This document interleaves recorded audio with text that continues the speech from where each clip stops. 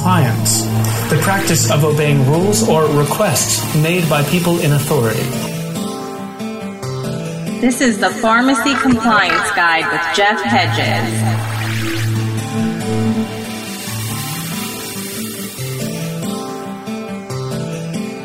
Pharmacy Podcast Network. Welcome back to another episode of the Pharmacy Compliance Guide.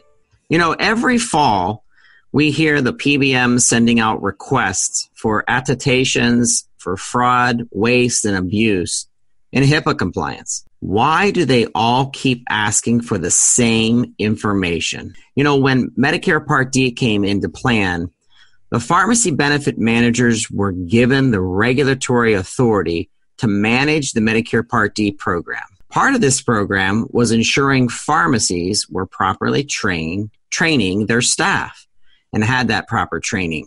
It initially started with annual fraud and waste abuse training, OIG exclusion verifications, and HIPAA compliance training. Then, each fall, everyone had to attest they accomplished this requirement for Medicare Part D. And unfortunately, a lot of pharmacies and organizations signed off of the attestations and really didn't do it very well. And Todd, that became an issue. Attestations is a legal statement where the individual or the pharmacy owner and or the pharmacist in charge was legally attesting that they were accomplishing the training and had no documentation to support their claim. Legally, this was a false claim under the Medicare Part D requirements, and the PBM can and did go back and recoup the Part D reimbursements from the pharmacy, which was devastating. The PBM then added additional requirements over the years, using this as their justification, making them stricter and more overbearing, most especially when it came to the OIG exclusion verification requirements. Only in pharmacy and pharmacy alone in healthcare does the pharmacy have to do a monthly OIG exclusion verification. Everybody else only has to do it once a year. This already started with just one database, the Office of Inspector General. Then it was added to the General Services Administration, or GSA, and then the Systems for Awards and Management, or SAM. The GSA and SAM have been publicly merged into one database, and as of today, we are still here at my company receiving databases from each of those organizations. In addition, additional states are still developing their own exclusion lists, and now we are supposed to still check them as well. What's challenging, there's no standards for these lists. And some of these are managed by the health departments within the state. Others are with the attorney generals, and still others are managed by the Treasury Department within the state. So, Jeff, just hold on a second. So let's break these requirements down. What is involved with the fraud, waste, and abuse requirements besides the OIG exclusion? Well, fraud, waste, and abuse really is not hard to comply with. It is having established policies and procedures and training. However, when someone gets in trouble with the government with stealing money through claims or misleading patients, it's the fraud, waste, and abuse processes that are used to use the federal penalties where they come at and they apply to the actors. There are 10 basic policies and procedures from the fraud, waste, and abuse prevention, anti-kickback rules, conflict of interest, false claims, whistleblower protection, and general compliance. When you look at these policies and procedures, they're mostly common sense. Bill for what you dispense, and treat patients like they're your own family. There are several methods of training, and this is what everybody's looking at. Now, CMS has training modules, and like all things created by the government and their lawyers, it is complicated. To use these training modules, and the PBMs are leaning on it, and when they send out their attestations and credentialing, they want to see, and they allude to, using the CMS training modules. And with these modules, each employee at each pharmacy logs into the CMS training system. They establish their own unique username and password. Then they embark on a 1-hour online training session. And then they have online tests along the way. When the employee has completed all the training, he or she will have a CMS training certificate for fraud, waste, and abuse with general compliance. However, there's several problems with this training. First, who has a time and the computer space to have each one of your employees to spend 1 hour going through this training program? Most pharmacies only have 2 or 3 computers, and to tie that up, it's very impractical. Second, in the federal statute, Title 42 CFR 422.504 B4 Roman numeral 4 and the Medicare Prescription Drug Benefit Manual, Chapter 9, you are required to train on the pharmacy's policies and procedures. Well, the CMS module doesn't meet that requirement. They train on the law, not your policies and procedures. And finally, there's no federal mandate to require a test. The other item is we covered the OIG GSA exclusion verification above. However, most people have the opinion the OIG exclusion check is only for your employees. That is also not correct. The statute specifically states any individual or entity that has been convicted. Wait, Jeff, I've never heard of this before. I mean, what is an entity? Well, the best definition I've been able to define is any HIPAA business associate, any vendor that you purchase a product from, and then you dispense that product to a Medicare or Medicaid patient. Any 1099 employee, part-time employees, or contractors, all of these people fall under that entity requirement. So the question is, are you verifying these entities? And you should, because now CVS Caremark, on their on-site inspections, they're actually checking this. And if you're not doing it, well, they're asking questions, why not? So, and a lot of different organizations that have different compliance programs, they're not asking for this and they're not looking for this. It's very clearly stated in the fraud, waste, and abuse statutes. So, Jeff, what is the HIPAA requirement? You said that a couple times, and as you're talking, I'm thinking, what is it? What is the HIPAA requirement? Well, HIPAA's been around since 2003, so it's an old statute now. And we had a podcast earlier this year on HIPAA breaches and desk audits. If you haven't listened to that podcast, it's quite important, especially with the desk audits and on-site inspections that are going on. So I'm not going to cover that today. However, HIPAA requires all healthcare providers and all business associates to have a HIPAA privacy and security policy and procedures. They also require annual training on these policies and procedures, similar like what we just talked about on fraud, waste, and abuse, on how HIPAA relates to your operations.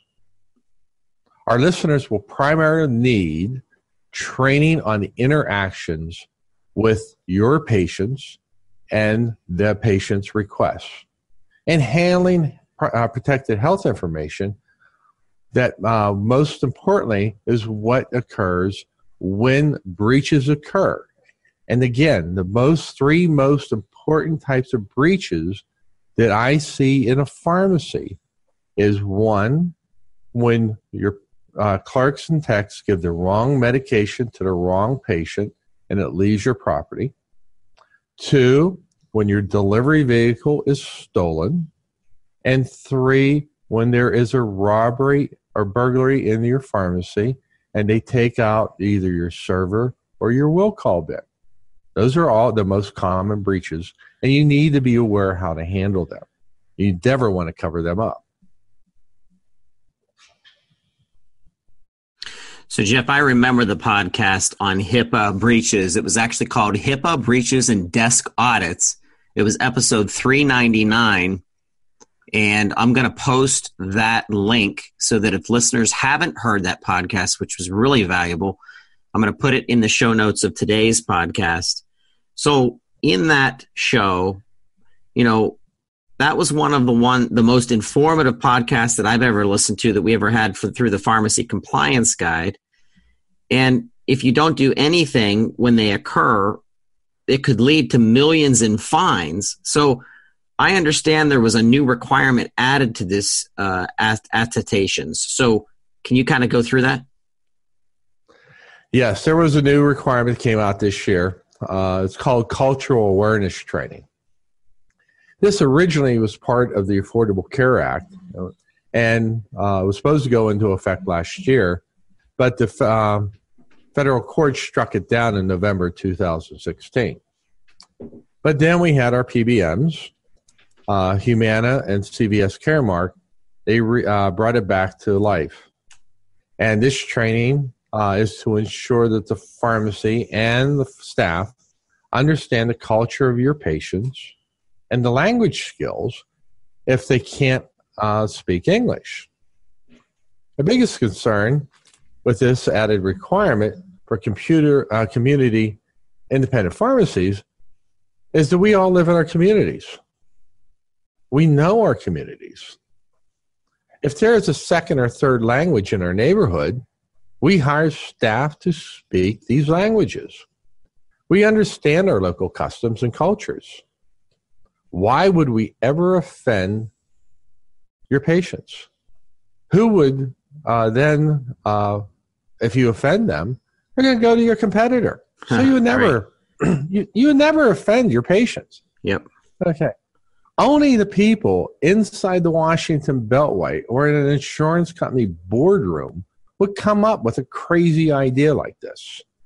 But you, in an independent pharmacy environment, was extraordinarily competitive, would never do anything like that. I mean, and it's just crazy with the way this rule came out. And when you listen to any of the trainings that the PBMs come out and you listen to some of this stuff, you wonder what world are they living in, because they sure aren't living at the local level, because it's just never would happen. Yeah, big government intelligence never ceases to amaze me, Jeff. So let's talk about credentialing. What is it, and why do we have to deal with it? Because it sounds complicated. It really is not, but credentialing is simply the validation of the attestations. These normally come out starting in late January, and it's the excuse for the PBMs to see proof. They want to make sure that your attestation is correct. So most of these are completed online or by fax. However, CVS Caremark and Optum Rx are doing on-site inspections. Each PBM has their own list of items that they send in or provide an on-site auditor to come in. These consist normally of the fraud, waste, and abuse training certificate or log. Now, when they ask for this, a lot of times they want your staff's information. I always recommend only sending the pharmacist in charge, not the entire staff.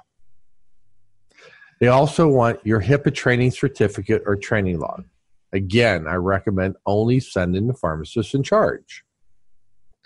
They will ask for specific operational pharmacy policies and procedures. And they all ask for different ones. Return to stock, usual and customary, recall procedures.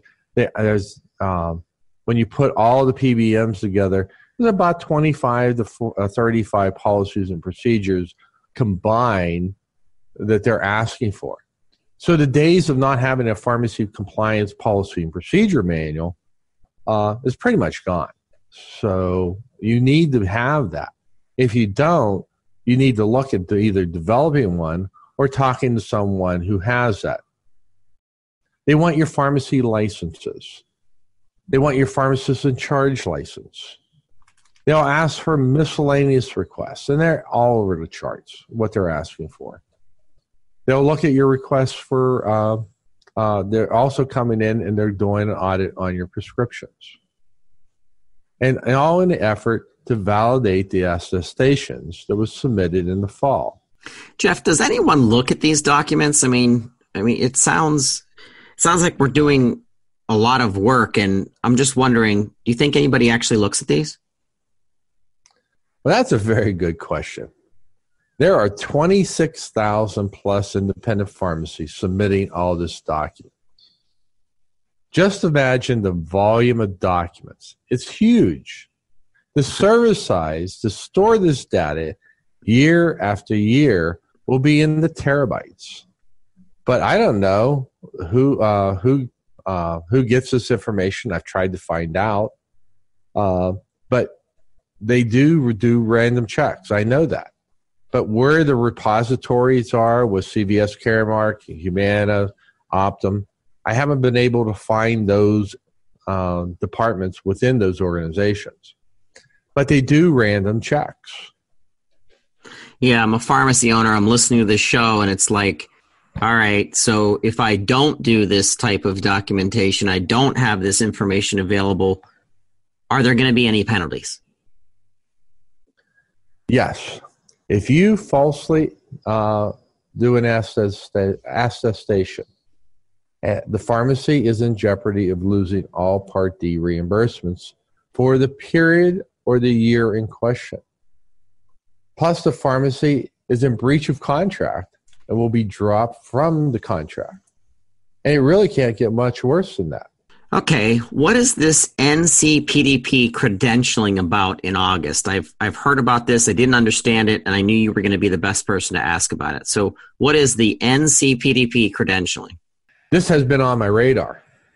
I met with NCPDP in 2016 about this project, and then again at NCPA in Orlando this year.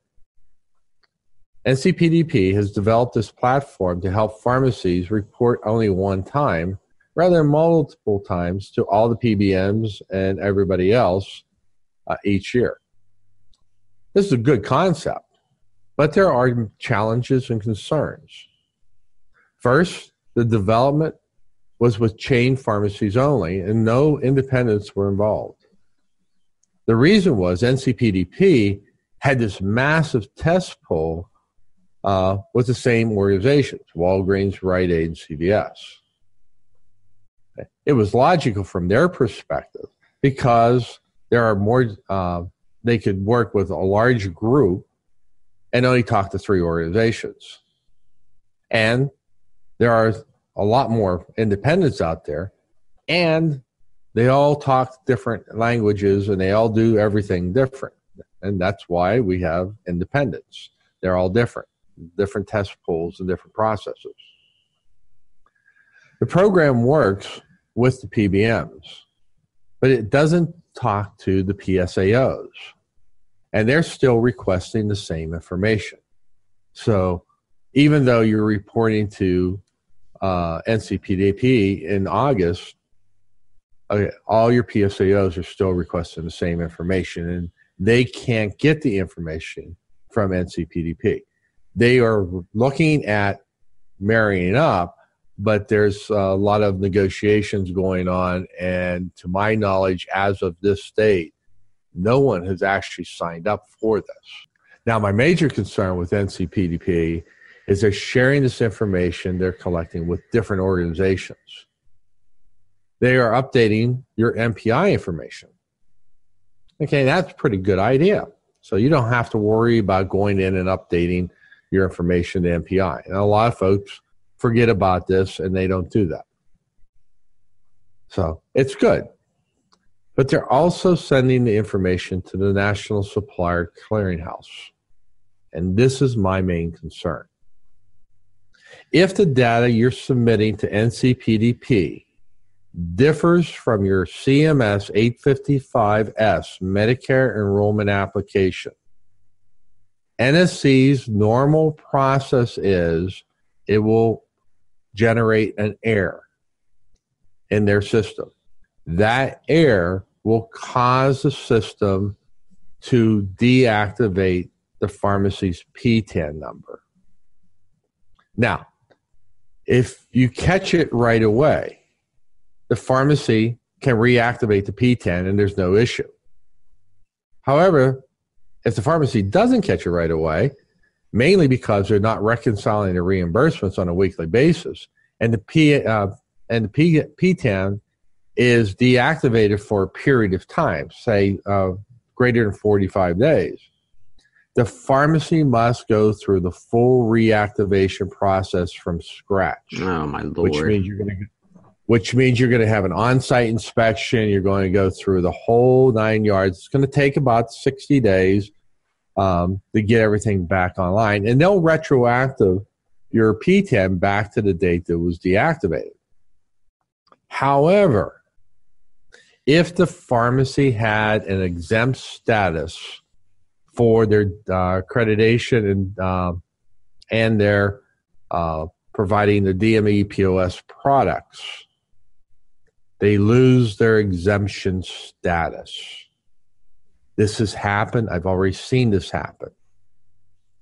And what happens at this point, they have to go start at square one, and they have to go through the 5 years of accreditation to get their apply for their exemption status again. And it's devastating. It's very expensive, especially if you're only doing small items. And it's very hard to justify the expense right now.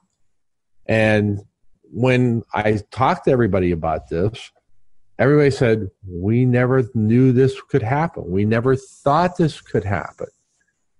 And this can happen. And when the first case that I saw this happen was from changing their hours of operation through the NCPDP's credentialing site. And the PTAN number was deactivated, and the pharmacy was not reconciling their EOBs, and they didn't catch that they weren't being reimbursed. And that was an extremely costly error because they then had to go back and start their accreditation process because their DME program was very, very profitable to them, and they had to go back. Jeff, this sounds like a nightmare podcast scenario. How in the world can we prevent this from happening? Okay, first off, don't just give the attestations and credentialing documents to anyone in your staff. Okay, you got to give it to one person. Okay, and that person needs to complete all these documents the same way every time. Keep copies for yourself, and they have to be consistent. And always know what your CMS 855S Medicare enrollment application states. Have a copy of that. When you make a change to the NCPDP website, make sure you print that out and then make sure it matches your CMS 855S application. If it doesn't, submit an amended 855S application. It's not the whole application. It's just the documents that need to be, the pages that need to be changed. And the instructions are on the 855S and assigned Section 15. It's not that hard. It only takes a couple minutes. But you have to be consistent with everything all the way through every time. And you just can't say, hey, Mary, do this for the first time, and hey, Jane, do this the next time. These are critical documents, and you got to take time no matter how busy you are. And it's not that hard, but you got to be consistent. Jeff, is there anything else the pharmacy owners listening to the show need to be aware of for credentialing? Yes, there's one more important item. Okay, last year they started asking for, through the credentialing, they started asking for continuous quality improvement certificates. These are required for Medicare Part D. And it's going to be, we can look forward to 2018. These are going to be more important through the credentialing documents. Every pharmacy is required to have a continuous quality improvement or CQI program. A CQI certificate is generated by an organization who is certifying that the pharmacy has a CQI program. Now, this is normally through a patient safety organization. Now, we talked last month on our last podcast about a patient safety organization, and our guest was the Alliance for Patient Medication Safety.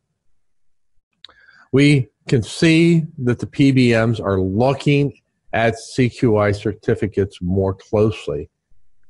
And for my clients, make sure you continue to work through the PQC Plus software within our portal and make sure your entries are done so you can pull that CQI certificate when the requests start in January and February. If you're not my client, okay, and I normally don't talk about my own programs during these podcasts, but if you're not sure that you have a CQI program or how to get your CQI certificate, this process is not a week or two quick fix program. This is an ongoing process. There are a number of items that are required to be completed. Listen to the podcast that we did last month on patient safety. There are not a lot of organizations talking about these subjects, especially on CQI programs and certificates. Okay. And again, I keep these podcasts very factually based, but on continuing quality improvement programs and certificates and enrollments in patient safety organizations, there's no one talking about this, and you all need to know about this. Okay, and again, this is part of our standard compliance pharmacy compliance program we offer.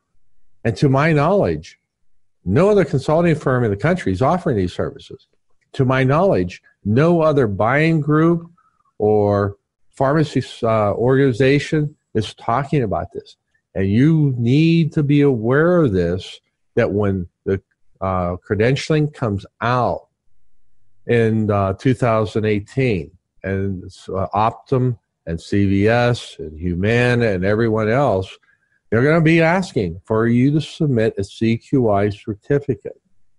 So I'm not telling you to use my services, but you need to check this out. And if you don't have something, look at your patient safety organizations. There's some of them have gone out of business or dropped pharmacies. Others are still out there. They're working with pharmacies. We work closely with APMS. They are independent pharmacy only, and they work well. So it's a good thing. They offer a lot more services, but the CQI system is the most important thing you need as right now as we're moving into the credentialing season. Jeff, in wrapping up in this conversation, want to let the listeners know I'm going to put in the show notes both podcasts that were referenced today. the HIPAA and desktop audits, as well as the Alliance for Patient Medication Safety. We will have those in the show notes. Jeff, you talk about stuff that no one else is addressing that's so important to the stabilization and profitability and success, and keep going and keep growing our pharmacy businesses, because this little nuanced, detailed stuff can hold us up from continuing to accept payment in many sources and really mess some things up with the fines and legal situations. And so we very much appreciate the Pharmacy Compliance Guide. If you're listening to the show and you want information, you want to talk with Jeff and his team, rjhedges.com. That's rjhedges.com. That link will also be in the show notes, but if you're driving, just remember that name, RJ Hedges and Associates. Jeff, thanks so much for being a voice of intelligence about the business of pharmacy and delivering us another episode of the Pharmacy Compliance Guide. Okay, well, thank you, everybody. And our next podcast will be talking about the Certified Durable Medical Equipment Specialist certification. And it will be a lot more, lively. And wishing everyone listening in the Pharmacy Podcast Network universe a happy and safe and peaceful holiday and brand new year season. This will be the last podcast for the Pharmacy Compliance Guide in 2017, and we look for a bright future for all independent pharmacy in 2018. And with that, I say thank you so much for listening to the Pharmacy Compliance Guide.